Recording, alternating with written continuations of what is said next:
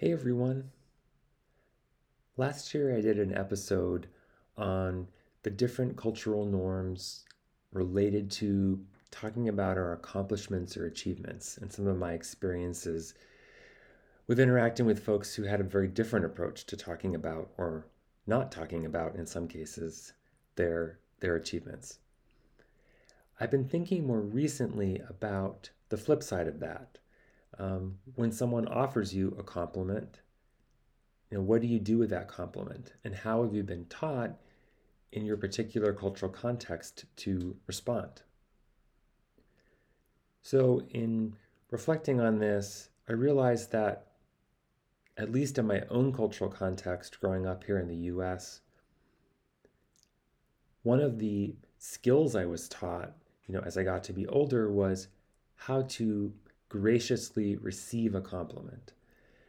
So, I certainly wasn't taught to brag about my accomplishments. As I reflected in that previous episode, I did learn growing up in the US that it was important to know how to talk about your accomplishments, in a relatively humble way. But I also learned that if someone compliments you, it's kind of rude to reject that compliment or sort of distance yourself from it entirely.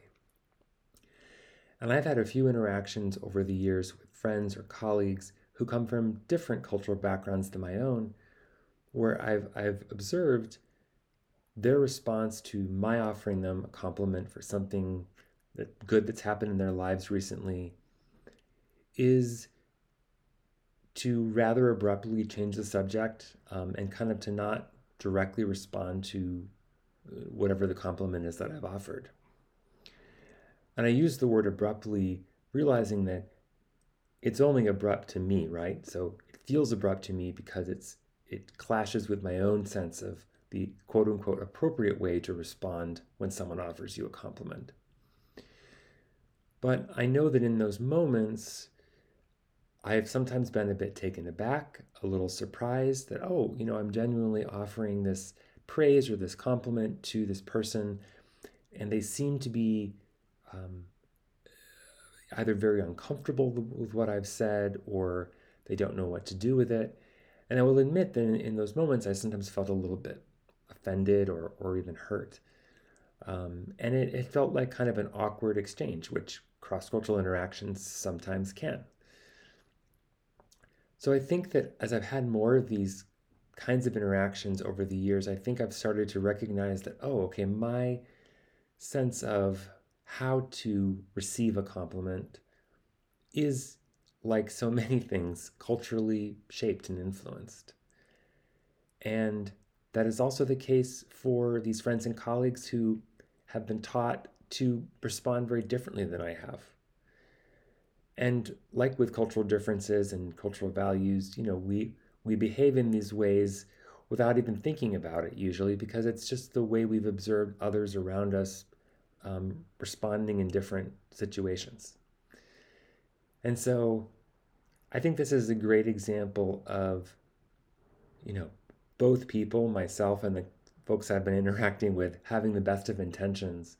Neither is intending to offend the other, and yet, feelings can get a bit hurt, perhaps going in both directions.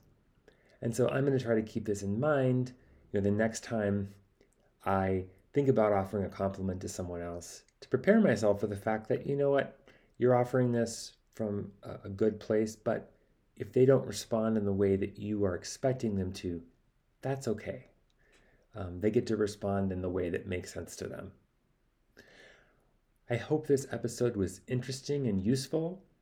For those of you who are celebrating the holidays at this time of the year, I'd like to wish you and your families very happy holidays. And let's hope that 2021 proves to be a much better year than 2020 has proven to be.